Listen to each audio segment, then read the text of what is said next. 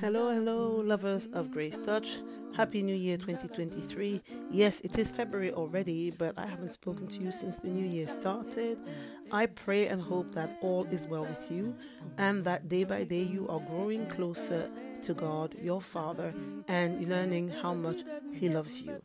Let's chat and give this year a good start. So I'm starting this first episode of 2023 focusing on oneness with God, Father, Son, Holy Spirit, and the question of our identity in Christ. Who are we? When we look at our model, Jesus, during his earthly ministry, we see very clearly that every person he encountered experienced profound transformation, healing, resurrection, deliverance from oppression, a radical change of heart, and more. People's circumstances were turned on their head. The impossible became a reality, a truth, not just a possibility. Even people who had seen all the doctors, like the woman who was losing blood, or people who had given up all hope, really, because their situation seemed to be impossible to shift. Encountering Jesus made a world of a difference to them. And he did say, "You will do the things that I do and greater ones." So that often leaves me perplexed and thinking, he is the truth.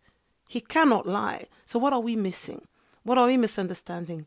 I fully recognize the space for Yahweh to be Yahweh and to have mysteries.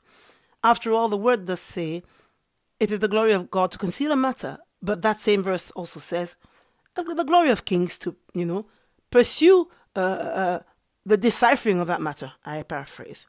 Who are those kings? We are.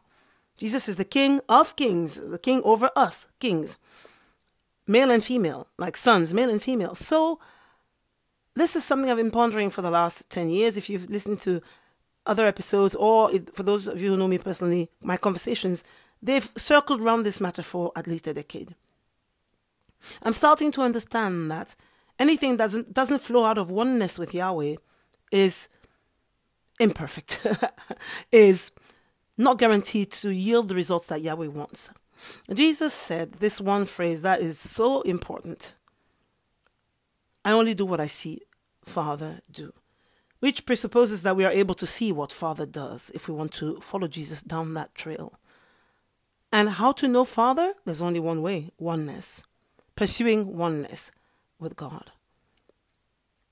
He wants to reveal us the answers to the questions we have. He wants to give us the keys to unlock the secrets that he knows. He wants to invite us in his mysteries to discover what hides behind the dark cloud that often covers him and folds him. He wants to bring us in close so we can hear his heartbeat. But he wants us to pursue it. He wants us to want it. He desires this deep, deep intimacy with us. But too many of us, and too often, don't have time, don't make time. We prioritize running around other things, not understanding that all the rest would be added onto us, that all the rest would be made so much easier if we operated out of oneness with Yahweh. This is something I am working on myself. I'm working on, and this is going to sound odd, doing everything from a place of rest and intimacy with him.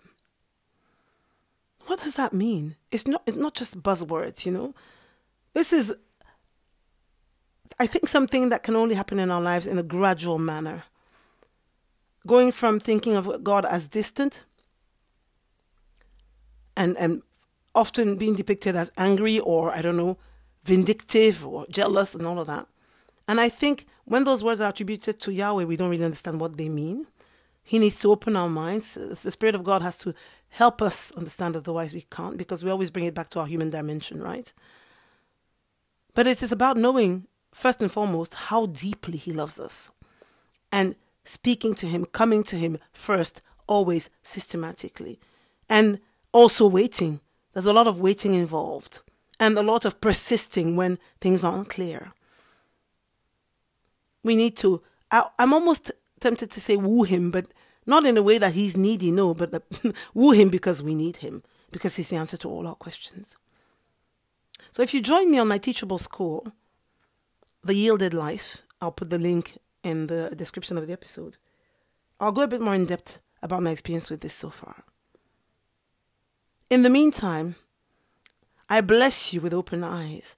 I bless you with sensitive ears and eyes and a heart that is soft to God. I bless you with the desire to create space for Yahweh to draw near to you as you draw near to him. Love and blessings. I hope this has whet your appetite, and I can't wait to have you join me on teachable.com.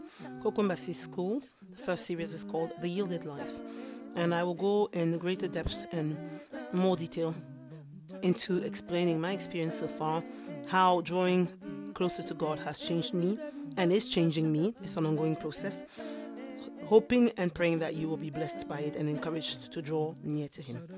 He's a consuming fire, the best kind, the kind that purifies, not that burns. This was the first episode of Grace Touch for 2023. Goodbye.